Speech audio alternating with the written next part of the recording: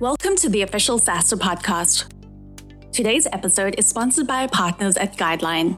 Guideline 401k plans are built for startups. Their full-stack plans let you easily administer your 401k in one place, and it's fully integrated with payroll providers like Gusto, Zenefits, and Rippling to make operating your 401k even more seamless. See how easy opening a 401k can be at guideline.com/SaaStr.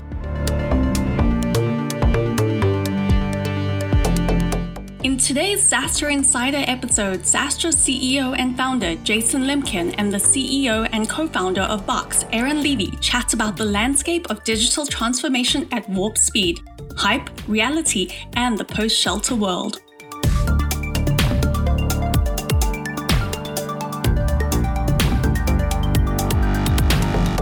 The end of a great day in the enterprise.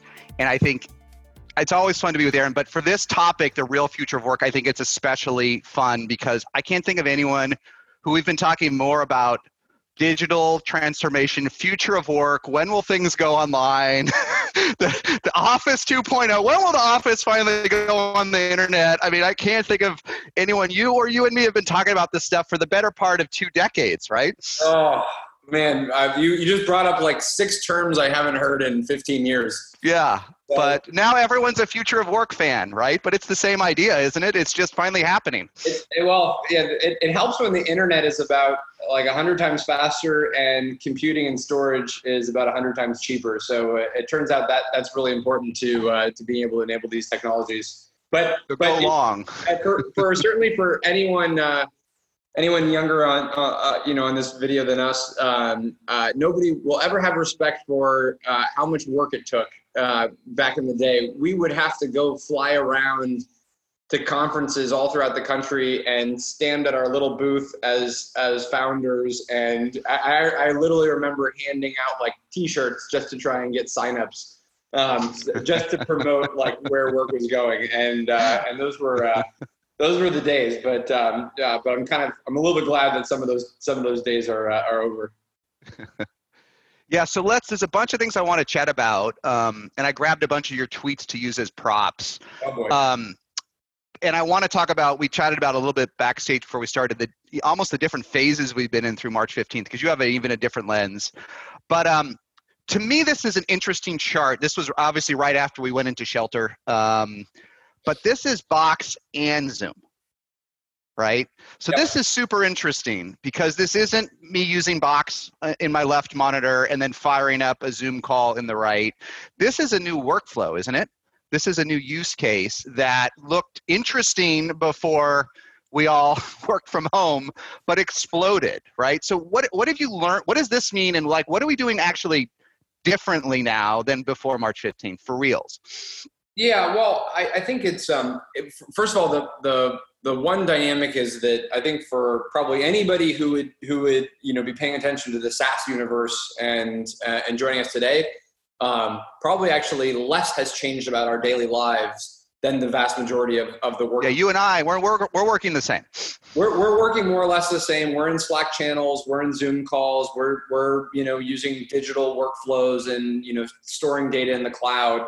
But the rest of the world, this was an overnight just shift in how people worked and how they communicated. And the easiest way, the easiest way for us to think about it is just if you took 8 hours of in-person meetings a day, that maybe we previously would have been if we were at a big CPG company or a bank or a retailer or a life sciences company. That whole model is blown up, and now obviously everything that you're doing has been virtualized or digitized.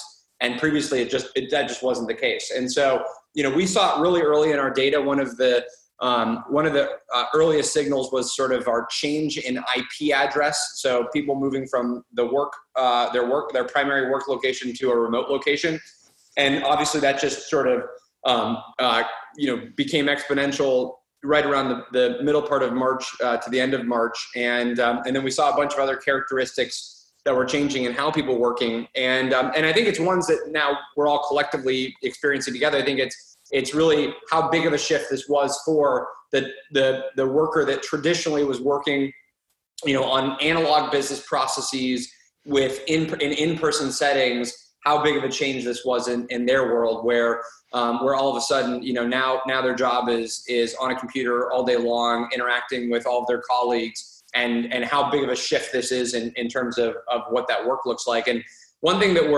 I'm optimistic about is that even as the health environment, hopefully gets better as soon as possible, and we're back in offices, I'm optimistic that this shift in how we work continues forward, even kind of post the pandemic dynamic, just because I think people are going to see like, well, wait a second, I can just get on a video call and talk to my partner in a different country. I don't need to actually go and get an airplane every time I want to do that type of interaction. Yep. And are there have you, in talking to the customers especially where you've seen acceleration since March, are there new use cases? Are there new uses of boxes, or an increase of prior use cases where maybe people are using Box a lot more for a certain reason than we might have in a traditional office environment or before all this? Have something changed with some of your bigger customers? Yeah, so we have seen that that there has been frankly just a much more accelerated push to obviously in our buzzword terms, digital transformation, but for most companies this is a very real idea, which is I maybe had a roadmap that was 2 or 3 or 5 years of projects I was going to go implement. And I have to now both accelerate and reprioritize that list of projects. And, it's interesting. When you look at the environment we're in, it's actually incredibly clarifying for most IT organizations exactly what they need to go focus on. Compared to a year ago, digital transformation actually had way too many sort of both nuances and sort of vectors you could go down that actually weren't as strategic. Everyone had a pet project, right? Everybody had their digital team, and 5 people on that digital team were looking at blockchain projects, and 3 people on that digital team were looking for long-term AI transformation. And at the exact same time, that company hadn't moved basic applications to the cloud. And so what this environment is doing is every enterprise is taking inventory of how they work, how their people in their organization can collaborate, how they work across their supply chain. And it is to some extent a bit of back to basics. I mean, it's incredible that the mainstay technologies of this of this era have been technologies that we've had for 20 plus years. It's just they finally work well, and they have the ability to be ubiquitous all at once because we all have to use them to survive. So whether it's cloud storage or cloud video or messaging, I mean, Ray Ozzie somewhere is out there being like, "What the fuck, guys? I came up with all this stuff in the mid '90s. Like, why is this now, finally happening?" And sort of my question, yeah. So I think that's I think there's definitely a lot of cognitive dissonance if you've been doing this for so long. But the reality is, most of the world hasn't been doing this for more than the past couple of years or the past couple of weeks. Yeah. So let's talk about, the pet project. It's interesting. It's I didn't mean it as a pejorative term, but it's true, right? Digital transformation has led every stakeholder in the enterprise, every C-level or senior person to throw a chip into the table. What do they want to accelerate this year? And there's a fixed budget. There's only so much capital out there for these projects.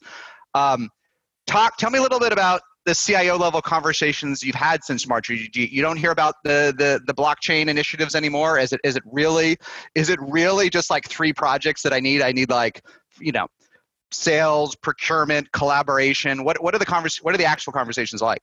Yeah, I think the easiest way to think about it that we kind of keyed in on early on was almost just like a Maslow's hierarchy of needs for IT, right? So it's like, before you get to kind of total enlightenment, what are the fundamentals that you're going to need? What's the shelter of IT? And that's your basic cloud infrastructure. That's being able to do flawless video calls.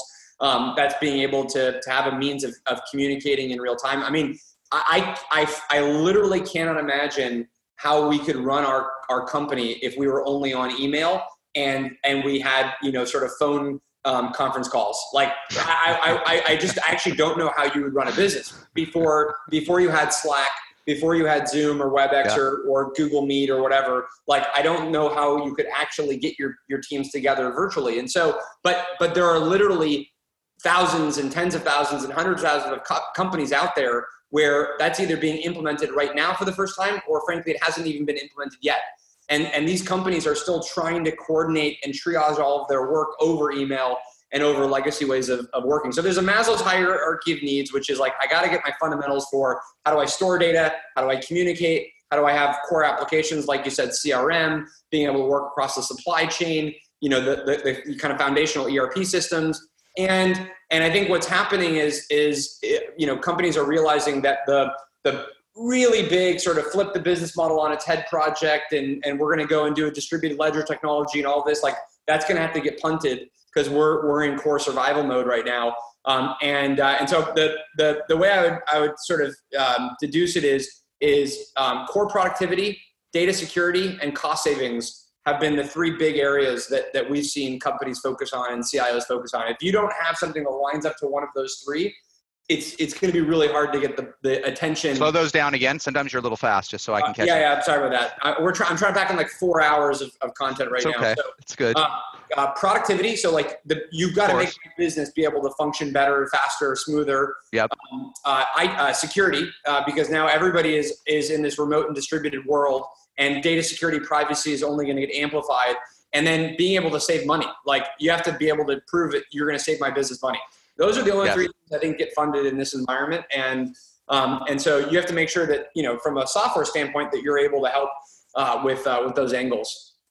So let's fun. Let's dig in on those three, but let me step back and let's talk about content and Box. And Box is a pretty rich application today, which we can chat about. But let's talk about kind of the nuclear element of content, right? I feel like I'm struggling, and again, I'm not a CIO, but I'm struggling with content. I mean, the Slack and the Zoom isn't obvious. How would we run our companies without Zoom or Google Meet? But I'm even struggling to find content in ways that, even though I've always been on the web, right? I've had people I could walk down ask my friends, ask Brendan or Amelia, where is that prospectus? And it's not really that funny because we may be stuck at home for years. So is content in the core? Are people thinking about some of these core pieces of Box a little differently than in March? Are some things going from elective to mandatory? That's different. That shift is definitely starting. I think video and kind of core communications was at the lowest level because you just couldn't even get your teams together until you could do a video conference or a kind of channel conversation. This idea of content fragmentation and my data is in 3 or 5 or 10 different places is now being absolutely kind of amplified and becoming front and center for a lot of companies. If you go to an average life sciences company or a bank or a healthcare provider or a global manufacturer, and you say, I want to get the latest financial document or the latest manufacturing file or the latest marketing campaign, there could be a dozen places where that content could live, which means a dozen different ways where you need to secure that data, a dozen different systems that you have to maintain, a dozen different platforms you have to back up and make sure are redundant. So what we're trying to do at Box is basically wipe out all that mess and say, what if you had one platform that connects to all of your applications, whether it's Zoom or WebEx or Teams or G Suite or Office 365 or Slack, and that's our whole strategy. Fortunately, I think companies are now paying more and more attention to that. I mean, we've only been at this 15 years, but I think people are starting to realize that, oh wow, there's actually an unbelievable amount of value in this data. I have to protect it. I have to secure it. I have to drive business process around it. And we're certainly trying to make sure that we can support our customers as much as possible. So I want to talk about that second piece you had, which I think was security, right? The first one was productivity. When you're having CIO level conversations today, which of those buckets are you framing Box in? I would say that security is probably the most impactful, that where our differentiation shows up the greatest. This is now 15 years of innovation in data security, compliance, and protection of content. And that happens to coincide with, obviously, some of the biggest challenges around cybersecurity, data compliance and privacy, GDPR, CCPA, who has access to your information, all of those issues. Those are front and center for every organization. So we probably differentiate the greatest on our security and advanced capabilities around that. However, more and more our customers are saying, I want to go and simplify my IT environment so I can reduce spend and get onto a common platform to manage all of my content. So I do think we hit all three, but security probably is the biggest driver within our customer base. Okay, I do want to dig in on that and ask you some thoughts. But on the third one on saving money, the third vector was saving money, right? how does Box, just as a use case, as a case study, and I should know this, but I don't, how does Box save an enterprise money? What? You're not thinking about it all day long? Well, there's some things I can intuit, right, in all seriousness, right? But there's some subtle elements too here, and it's not just soft costs, it's hard costs. What's the pitch? What's the pitch to save money? So, it's different by company size, but if you go to a company that has 5 or 10,000 or more employees, and you were to get this perfect sort of bird's eye view of where information is stored, what you're going to find is effectively a plethora of SharePoint sites, document management systems, storage, network storage arrays, FTP servers, data rooms, and then backups, 20 systems to all of those systems. So for whatever reason, and I blame myself that it's taken this long, but for whatever reason, when you think CRM, you think, okay, there's one platform for CRM. When you think ERP, you think there's one platform in the cloud with ERP. When you think HR, you think there's one platform in the cloud. I'm going to move to Workday or SAP or Oracle. When you think content, people are totally fine with, that can be my data center. I'll have it in my back office systems, and I'll keep paying these exorbitant rates for managing all of that infrastructure. We are really ultimately trying to be the platform where you can manage all of that content and then connect it up to all of your applications. And just as you would not accept having multiple CRM systems or multiple ERP systems or multiple email systems, we don't think the future is going to be about having multiple content silos in an enterprise. I think it's terrifying from data leakage and security and a whole bunch of pieces. Do you have to sell that ahead, or are CIOs and CTOs coming to that conclusion on their own? Where are we in that journey of seeing that? We're getting closer. I think, part of the challenge has been, most of the focus has been, okay, I got to protect my network. I got to protect my email. I have to protect my my kind of core databases. And then what's funny is you'll spend millions, tens of millions, hundreds of millions of dollars securing all of your network, all of your on-premises systems. And then an employee will just send an email attachment of all of your banking data to a client. They will. And so how do you protect that flow of information? How do you protect the pre-release patent document that you need to be able to share with your partners? How do you protect the marketing asset that is going to turn into the marketing campaign? How do you protect the movie script before it turns into a film? That is what we effectively are enabling for our customers, the ability to ensure all of that data is protected, even as it gets shared inside and outside the enterprise. Yeah, and this, your Box in many ways has become a security company, right, in the space, and you're thinking about it more than I am.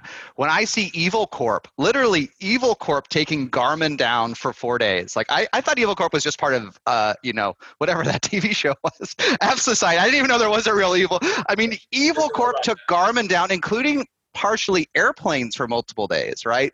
Cyber ransom, like it's getting crazy out there, right? And so how are you thinking about that and the value proposition? How can we, because I think this is going to get crazy the next couple of years. It's going to be much worse than it ever was. Yeah, it is pretty crazy. So what the amazing benefit that the cloud offers is when you have your data stored in the cloud, you can effectively bring an infinite amount of technology to that data to be able to protect it. So for instance, just yesterday, we announced a new feature with this product called Box Shield. And yep, I saw it. You can upload a Word document or a PDF or a PowerPoint file into Box. And if you turn this feature on, we'll scan that data and we'll tell you that there's a social security number in that file or there's a credit card number. And then you can classify that data. And when you classify that data with whatever classification level you want, you can decide then what types of security controls you want with that content. So you can prevent that file from being downloaded or from being shared or from being edited on a different computer. So when data is stored in a central platform, we can bring to bear all of the malware detection, data scanning technology, IP alerting features that we're building and that partners are building. And then in one common platform, you can store your file once and get all of that extra security and protection. So that's effectively what we're working on. And Box Shield has a rule-based hierarchy. I can pick rules. If there's a social security number and other pieces of AI, then automatically it's limited to this org or this subset of the org. Exactly. Yeah, I still can't believe that in 2020 you can just email out anything, or you can leave an unencrypted Elastic database in the cloud. Like every week, it's like 15 million names were leaked. Someone forgot to turn the security on the Elastic database, and you didn't ask my opinion. I feel like this is a winner for Box. Like I feel like the next 5 years are sort of terrifying for security, because I'll tell you, my CTO, one of the early things he said to me back in the day at Adobe signing EchoSign, he said, "You know why we haven't been hacked?" He says, "Nobody cares." Right? He's like, you don't even want to know. You don't even want to know back in the days all the issues we have. And he was thinking about them, right? Hopefully there was no unencrypted Elastic database out there or email. But now that the cloud is becoming the dominant part of our economy, everyone's picking, right? Everyone's looking for holes and issues. And it's good for Box, but it's scary because everything's going to be found. I think all the issues are going to be found. Yeah, and you know, I think this only increases at an order of magnitude that we've never seen, especially with a distributed workforce that by definition has to share completely digitally. So now everything's getting digitized, and now the question is, do you know where all that stuff is? And and that's what we're trying to offer our customers. All right, I want to get your thoughts on this one, and like the phases we're going through. I asked Rob Bernstein this morning, who helped kick it off. He had no idea what the world's going to be looking like. I asked Lauren Paddleford, and in his view, in e-commerce, it's been 10 years since March 15th. And that, I actually missed a cycle there. 10 years of digital transformation, literally, in whatever, 100 and some odd days. How are you seeing this? Are we ever going back? Are we going back to a hybrid world? What's the future look like from where you sit? Yeah, I mean, I think it's always so hard because the debate is always including this issue of, well, has the pandemic been resolved? Do we have a vaccine or not? And so yes. I can only really imagine a post-pandemic world, because anything post-pandemic, you're making health and social kind of judgments that are so impossible to predict at this stage. So in a post-pandemic world, I do think we go back, but I think we go back differently. And I think what happens is you get much more flexibility in how companies think about the workplace, and they think about the hours in the office, and they think about the business travel, and they think about which days you have to go to the office. And so I think what certainly representing Box, but more and more customers that I talk to, I think people imagine a bit of a hybrid future where offices are still incredibly important, because we want to be able to see people and be able to work with colleagues, and especially if you're earlier in your career and your company is more of your community and you want mentorship and it's your place of meeting friends, and you don't want to be kind of holed up in your apartment working all day, then I think an office environment can actually be incredibly important to a company culture and company execution. At the same time, there's literally no reason why we have to have a classic 9 to 5. There's no reason why meetings and teams have to arbitrarily be the number of people that can fit into a conference room. So I think you'll see much more digitization of work that happens in the office. And so that will mean more distributed work, more video calls, less business travel, more hopping on just a quick sync with a partner, as opposed to saying, hey, can I fly to you next week? And then you've got, hundreds of hours of logistics of complexity that surround just that one little decision. In many respects, I actually think the world is moving faster because of this sort of complete virtualization, because at any given day, I can hop on a call with a customer in Japan and Australia and multiple parts of the US in the same day. And so think about how much business that propels forward and how many decisions that begins to propel. So I don't think people want to go back to the old way of working, where every single thing that we did had to result in an in-person conversation, an in-person meeting. At the same time, I think there's a bit of fatigue of saying, okay, I'd like to get out of my house now, and it would be great to be able to go into an office and see people. So I really feel like, I know, it feels like, okay, total compromised position, but I think the reality is that there are mixed modes of how you want to work and what kind of people are inside of your organization. And we have to support a future that is hybrid, ultimately. And I think what's at the center of that hybrid future is digital. And digital is the thing that bridges these two worlds together. Yep. And I want to talk about that, but just in detail, remind me, what's your current policy? What are you thinking on this point of remote work for Box? So we announced a couple months ago that people don't have to come back at a minimum until January of next year, and that if people want to move long term, we have a very flexible policy on that, and people that want to raise their hand and go do that, we're basically supporting every request that's happening. And then obviously I think there'll be more remote hiring in this environment. Yeah. How are you thinking about that? Is that a strategic hiring initiative yet, or is it still early to figure all that out? Certainly as time goes on in this situation, I think it'll have to become a strategic decision. I've tried to not make wholesale changes to how we operate in the midst of this being a kind of very temporary crisis mode. And really wait to see, like, how do things settle back in when it's not the crisis, but it's actually can be a voluntary way of working, as opposed to right now it's involuntary. So like there's not really many decisions to make. But the question is, once it becomes voluntary, what kind of corporate culture are you trading off between having a strong office hub versus a fully distributed team? I don't know that we know the answer to that. And right now we have the luxury of not having to make any of those decisions because nobody's going back. So it almost doesn't really matter that much. At a tactical level, going back just for founders, as you say, obviously it's much more efficient for you to talk to existing and new customers over Zoom or Google Meet, right? It's much more efficient.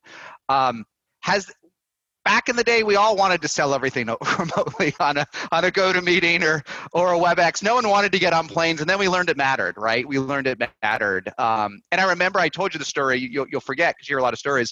But you were kind enough to have me be a panel at BoxWorks in 2012. It was right when I was recovering from Adobe.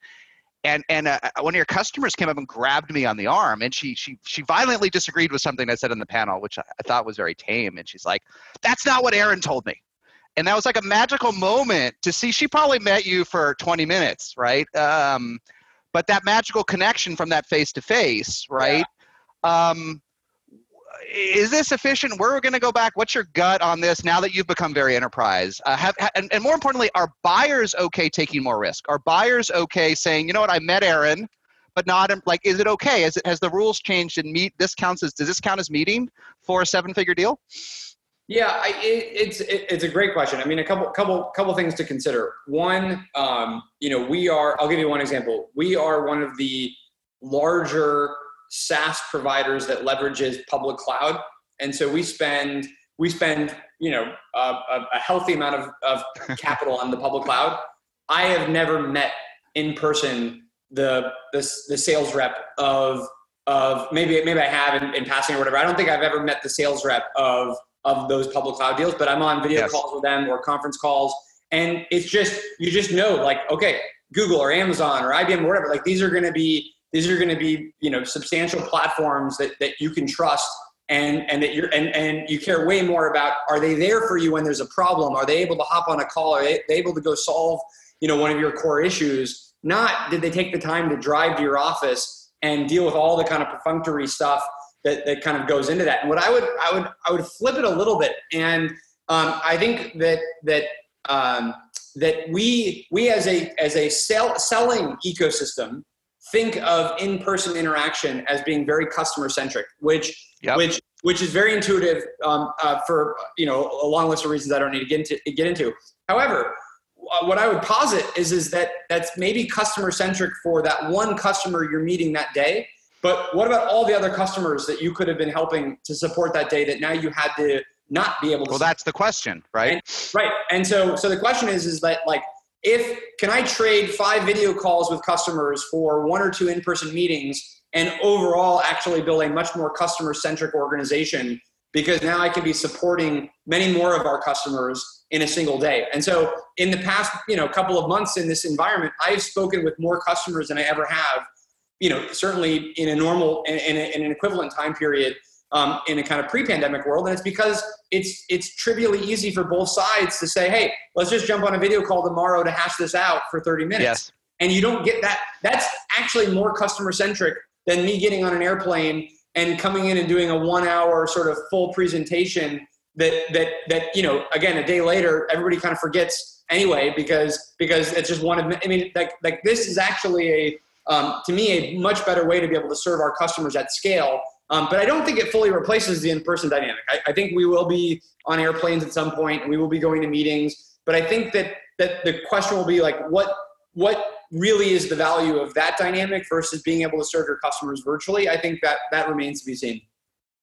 Yeah, we did a little event right after we went into shelter, right? When things were crazy, right? And Stuart Butterfield came and he said he'd spoken to more customers already, like in the first 3 weeks than he had in years. And he said one of his customers said, "Oh, Slack must be really struggling." He said, "Why? The CEO's on the Zoom." That's a really bad sign when the CEO has to get on the Zoom and sell me the product. That's funny. I mean, well, I think I can. I'd imagine even at $1.6 trillion, Satya is on many video calls with top accounts. Yeah, I mean, who knew that would be such a competitive space? It's fascinating, isn't it? That the way Microsoft, Google, and Amazon compete, it's bare knuckles in the trillions. We didn't know that you could compete that way. Yeah, no, I've talked with customers, and it's like, yeah, last week I talked to Satya and I talked to Thomas Kurian, and it's like, wow, this is we are all trying to grow. Yeah, I remember when Diane Green went, I'm like, yeah, I guess cloud's going to be pretty big. It must be worth her time to kind of get this Google Cloud thing really going. But yeah, it was all bigger than we thought, I think. Just a couple things I want to make sure. So we have a few minutes for time. Go ahead. I want to actually I want to underscore that point though. It's all bigger than we thought. I think that we probably were, anytime that we thought about cloud. And this is always the tricky thing with analysts is like, well, you have to take some baseline to then imagine how big this thing is. And I think the baseline we took was like, okay, well, how big is the software industry today? How many servers are sold today? Well, let's say data centers move to the cloud at this rate or whatever. That all makes sense. I don't think what we imagine though is like flip it. And you basically say like, imagine a world where everything that could become digital became digital. How big would the internet need to get? And how many use cases would there be for the internet? Not sort of like, what do we have today? And then that moves to the cloud. But like, what could the world do with unlimited computing? And you're just now seeing that play out. And I think that there is, probably another couple orders of magnitude of growth in these markets, which is why I don't get that energized by like, okay, is Azure in the lead? Is AWS in the lead? Is Google in the lead? I don't think it actually matters to any of these players. Like they could all grow 10 times the current size and there'd probably still be growth left. Yeah. I mean, we didn't realize that every process that could run in the cloud would run, right? And that's why I almost teased that on the first slide, like Box and Zoom. Like maybe there's no magic combination with Box and Zoom, but there could be next year. That could create a workflow that didn't really make sense before, right? As standalone apps. That's what I'm looking for, these interesting combinations that before everything was in the cloud, we couldn't even predict. We couldn't even predict that these combinations would happen. Yeah, totally. Right. We might have hit this one before, but I put in a lot of slides, but I want to make sure at least we hit this one in terms of unexpected change. This is a tweet from a little while ago, but it's interesting because it's across industries, right? So when we had Rob Bernstein this morning, we looked at the spend index for Coupa, which if you haven't seen in a while, it's rather depressing when you see how deeply impacted industries are, right? When we look at the cloud index and we're like, wow, like that index was up 11% yesterday, and you pop into what Coupa is seeing underlying, and you see you see the impact of 33% unemployment, which is like, it's not even, it's like a different galaxy than what we're living in the cloud, isn't it? It wasn't even the point I meant to make, which we could chat about. We could chat about that. But let's talk about this one first, and maybe that one if you want, because I'd love to get your thoughts. But what are you seeing across industries that's maybe different than people see or would expect? You seen any special insights here? I think it mostly, it's been intuitive, but in a surprising way. So it's like not at the full level of counterintuitive, but it's kind of fun and intuitive, which is like the least digitized industries. We saw the fastest growth from a collaboration standpoint, and it's you would sort of think that, okay, the laggards are going to, really take a long time to come into the cloud and to get digitized. And where we saw some of the fastest pops were from the laggards, because all of a sudden you had government agencies that quite literally couldn't run their functions. They couldn't go and process loans, or they couldn't go and work with, we did a deal in Q1 with the U.S. Department of Agriculture, and they couldn't work with their farmers because they didn't have, cloud technology. And so that was actually where we saw these immediate bursts of that's interesting on the left. Some of the slowest moving organizations traditionally became the fastest. Exactly. And so you kind of had this massive reversal, which is why in tech, like, largely we're not working that differently. And I think this is consistent with this other, like, it's deeply unfair on every dimension. Like, I think it's worth acknowledging the tech industry is dealing with a complete bizarro world environment right now, which is the companies are able to operate smoothly because we've been working this way for a decade and a half. The business models are holding up better than almost every other industry because most of the time people have the customer already on credit card and already all the information, and it's easy to buy more and it's easy to have recurring subscriptions. The services are obviously entirely digital, and so you don't have to usually go into a physical area to get them. So it truly is unfair, but it does unfortunately, again, kind of correlate to why we're seeing this divide in business performance and market caps in the digital industry versus the non-digital industry, and that is why in the tech industry, like the way we work is not changing dramatically because this has already been a part of how we operate. Well, we're a cloud of privilege. It's the strangest thing. It is so privileged, and we were privileged before, and we didn't appreciate it. I don't know that we appreciate it today because our lives haven't changed enough. But the privilege in the cloud, it's unprecedented. I think in our lifetimes, the privilege we have working in the cloud, like having a business from the cloud in a country with 33% effective unemployment, and everyone's hiring. Not everyone. Maybe there's a few Eventbrites and Trip Actions, but there's open recs on the box site, I'm sure, right? The privilege is crazy. It's almost, I don't even know, I do want to at least finish this tiny bit of thread on the state and local governments because it's interesting, but how long is this going to solve itself? Can the cloud grow when the country doesn't work? When Boeing's losing $1 billion a week or whatever it's losing, when our airlines are shut down? I mean, how long can this dichotomy exist? Well, that's like 100 times above my pay grade as a question.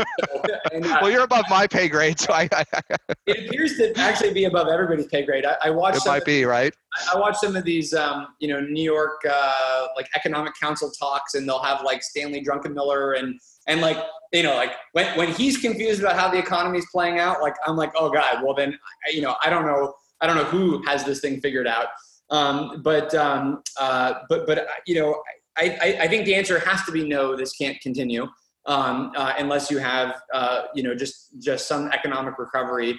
I do think it's incredibly important that the government finds ways of making sure that the individual employees are protected. I have no real opinion about kind of the business stimulus side, but at least people's paychecks are covered. And then frankly, obviously, the bigger issue is like our country needs to grow up and fucking deal with the health crisis and wear masks and do social distancing and not do stupid stuff and start to actually take this thing seriously. And it's been this really unfortunate thing to have this dimension of people being like, well, the health safety measures are what's going to impact our economy, so we're not going to do those things, and then we kind of open up, and then our economy is impacted even worse because of then that the health issue blowing up on us. So it's like we have to address the health issue first, and then hopefully the economy will follow. So, but yeah,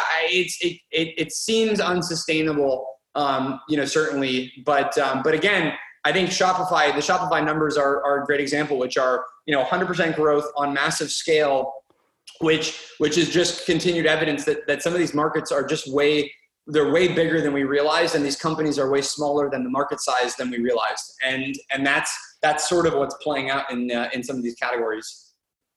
Yeah, it's interesting. Rob said this morning from Coupa, they're coming up on 500 million ARR. He said that's already larger than the market was for the whole category. So he's like, it changes, right? That's a very tactical, but it's the exact same point. Totally. Yeah. So one last, just two quick bits of advice, and then I want to open up to questions more tactical. So state and local governments, maybe I imagine some of this is like the Jedi contract. Like it take a 10 years to wrangle out a decision in some cases, right? When I was briefly at Adobe, this was like their secret sauce. They could drive alignment with these governments. Like just for folks struggling with this, what did you see? What did you learn? How do they drive internal alignment? Like it is different. How do these old companies make a decision in 30 days? Yes, you need to, of course, but it doesn't mean you will. Yeah, I think the advice here is probably what any entrepreneur should always be kind of thinking about is, are you solving a problem that is urgent and painful for the customer? Yes. If they don't solve this problem, and if they don't get it immediately solved, and in some customers we are fortunate enough to line up to an urgent pain point, and in other customers we aren't, and a lot of the growth that we saw in Q1 from our enterprise segment was situations where we happen to line up with an urgent need, and when you do that, companies have a funny way of aligning behind those needs very quickly, and it's our job to make sure that we're as customer centric as possible, and we're having all the conversations with line of business, with security, with the CIO, with legal. Like the sales process has looked exactly the same. It's just been in some cases accelerated, and in other cases completely on pause. And the good news about this environment from a selling standpoint is you kind of figure out which mode you're in really early in the sales cycle. And there's the discovery process has been shortened, huh? The buyer doesn't have enough time to waste your time. And so you really quickly can qualify in or out, whether this is a real opportunity and whether you're going to be able to be helpful for that customer. Yeah, and last one I want to hit, and then make sure we can just do one or two questions, because this will be interesting to founders and others, how products changing. So I don't exactly know what you mean by this, but it's super interesting. In the middle of March, you pivoted the Box roadmap to just do features that would transform work while being remote. That sort of makes sense. But what do you mean by totally changing your roadmap? How are you building software differently than you have for the last 15 years? Is there some insights here that other folks can take away? I would say that not our software development process, but just the product roadmap. And so what we did was we looked at what we wanted to build in the year coming into versus coming into the year versus in March and April once we knew that people were going to be doing remote work. And we basically said anything that doesn't relate to sort of remote and distributed collaboration and data security, we're not going to focus on. You dropped it. And we're going to put all of our chips on things that only help people while they're in this work from home, collaborate anywhere type of dynamic. And that was the bet that we made. It was highly focusing of the product strategy. And what we saw was, lo and behold, we actually were shipping software faster in some cases than we even anticipated, because we just had this hyper-focused approach of what do we have to build, what are customers going to need right now, and how do we make sure we're going and solving those problems? Yeah, it's interesting. That focus really does accelerate the roadmap, doesn't it? It's like, because everyone's got a pet feature. It's like a pet IT project, a pet CIO project, right? This is and they're all right. They're all correct that you want to build all these things. They're all correct but for different timescales. And what became very clarifying was the stuff that was needed right now based on the urgency of our customers' problems. And so that helped us prioritize very, very efficiently. Yep. All right, just a couple, and then I'll let you go because you're so kind to give us the time. One sort of fun one, but I think you'll find it interesting. When Lauren was on just before from Shopify, do you know how much revenue is enterprise at Shopify? Do you know how much is Shopify Plus? And just to break this out, what's the distinction of the revenue groupings? Well, Shopify Plus is the enterprise group. The line might be like 10 million of revenue. I forget what I know, but it's clearly enterprise. It's selling to big brands, big names. Okay. Knowing Shopify, I'm going to say 20%. It's gone from 20 to 29. Okay. Huh. So anyhow, we had a little fun because if you go that fast, you're going to be like Slack. You're going to be all enterprise before you know it, right? Even if the product doesn't feel like, Slack is enterprise today, right? Anyhow, Lauren's point, he said, don't do SLAs, don't do RFPs, build a safe and secure product, resist doing SOC 2, push all of it off because most of it doesn't matter. Like an SLA, I agree, and he says don't even do contracts. I actually believe SLAs and contracts are stupid because if the customer wants to leave, let them go, right? And an SLA doesn't bring the site back up, does it? It's nothing. I've not found that to be the case, yeah.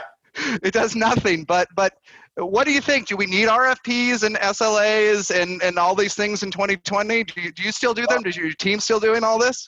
We do all those. What I would say is, if we could kill RFPs, I would donate anything to anybody. Like that was his point, is don't fill them out. But I'm saying I'm going to ask Aaron, because I think we're not past those yet. So well, unfortunately, there's too many things you just lumped in. So RFPs, we should kill as an industry, and we should end. There's no way to compare two software products from two different vendors using any kind of classic RFP that I've ever seen. And the biggest problem with RFPs is they don't ever track trajectory of the vendor. They always track point in time feature requirements. And it's hilarious the amount of times when a customer will buy a solution because, like, on that day of that month of that year, one feature existed in one product and didn't from another. But then literally like 3 months later, the other product just blew past that other, company. And because you just you don't get a sense of the momentum of the vendor, from a typical RFP process. So I hate RFPs. SLA is very different. I am very pro SLAs. So I'm going to take the other side of this one, Jason. And we would not be comfortable relying on an infrastructure provider behind the scenes in our setup that wasn't going to sign up for very significant SLAs. And I do think that while the kind of, we can debate the kind of recourse of an SLA, like, should you just leave? Should you sue the vendor? Whatever, different debate there. But I do think having a shared agreement of what is my service level going to be of your product is actually really important. And I think there's a big difference between 99.8, 99.9, and 99.9999999. And it can be epic. SLA matters a lot. So I'm with you. It was a good challenge. I was hearing your thought. I also think it's something you should just give. Yeah, right. You should stand behind it. Right. It's not even that complicated. You put it on your website. You put it in the contract, and it's not nearly as complicated as infrastructure changes and a whole bunch of other things that are part of it. 100%. So last question before we run out of time, but I want to get some real names. There's a whole bunch of things in this question about box infrastructure and bare metal and hybrid and cloud, but let me simplify them. You've gone from all of your own infrastructure, maybe because in the old days we had no choice, to running on multiple clouds, to thinking through this piece, to moving to security and performance changing. Just give us your insights on all these pieces, on all the clouds, on hybrid clouds, on multiple clouds, on your own infrastructure. Just where's this going over the next, what have you learned? Maybe the more interesting question is, what have you learned circa 2020 to 2022? Yeah, I think certainly when we started the company in 2005, so we had to build our own infrastructure. And you fast forward 15 years, and you just do the math, and you realize that a Google or an Amazon or somebody else is going to put 100 times the capital or 1,000 times the capital into their infrastructure strategy than you're going to be able to do. And then you really have a decision point, which is, am I going to be able to shave out those margins, the 5% or 10% extra margin that you might be giving up, that vendor is going to be extracting from just your infrastructure spend? So it's not your company margin, it's just on your infrastructure margin. And would you want to trade that for, possibly the uptime benefits, the scalability, the additional features that cloud provider has? And I think more and more the argument is going in favor of leveraging, the cloud more and more. Certainly for us it is. And it lets us focus more of our attention and energy on software. And we want to be a software company, and we want to have the behind the scenes parts of what's running Box be obviously, incredibly, robust and performant and secure. But whether that's something in our data center, something in another major, very large company's data centers, as long as we're securing and protecting that data, I think we've got a little bit of flexibility on how we do that. And then just last follow-up question, then I will let you go, but what's your practical, because you're right in the center of this, what's your practical learning on multi-clouds, the practical learning on running on Amazon and Azure? And I mean, it's a lot of work. So it's a lot of work. It's so much work. They're not the same. It's so much work, right? And it's funny. They really wanted to differentiate from each other and not make it easy to be portable between the systems. I would say, does this get us anything? Is it just the world we're in? Is just a crazy tax of the cloud? Does it make any sense? Like, what have you learned from this multi-cloud world? But a lot of CIOs want it. They want to pitch the vendors again. They want security. They want trust. But it's like an SLA. I get it, but I don't get all of it. Yeah, I think there should be a limit. Like, you should never do it because of some academic reason. We want competition between the vendors or whatever. That's probably not academic, but that's a very expensive price to pay for managing a multi-cloud environment. I think the only main argument is that there's different features of different cloud providers, and that there are sometimes a reason why you want to be able to leverage a unique feature of one major service. And then you have to decide, is that unique feature worth a split architecture that then your software team is going to have to go in and figure out a way to abstract. And sometimes it's worth it, sometimes it's not. But I would generally say simplicity in architecture is always a good North Star to have, because it's just going to free up your time and energy in the company. And I think we need more simplicity in architecture in most environments that we see. All right, that's helpful. All right, everybody, we're out of time. Everyone in the enterprise, check out Box Shield. I'm terrified of security. I'm terrified of Evil Corp. I am terrified of content being everywhere. I've just lived in the content world, right? And in these signatures, actually, we had a single unified place for your contracts. We actually had all these benefits early because of the nature of the service, and I've seen all the issues, right? So check out Box Shield. It's a great choice. Sign a contract this quarter. And Aaron, thank you for your time. It's always wonderful that you're able to share with us. All right, talk to you soon. Peace.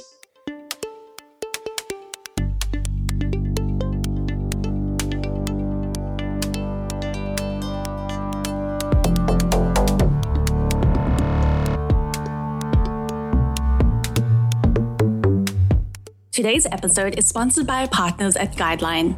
Guideline makes 401k plans that are affordable and scalable. They handle plan management, investments, and more, all for one flat fee, helping startups boost savings, retain talent, and grow their business. See how affordable a 401 can be at guideline.com/SaaStr.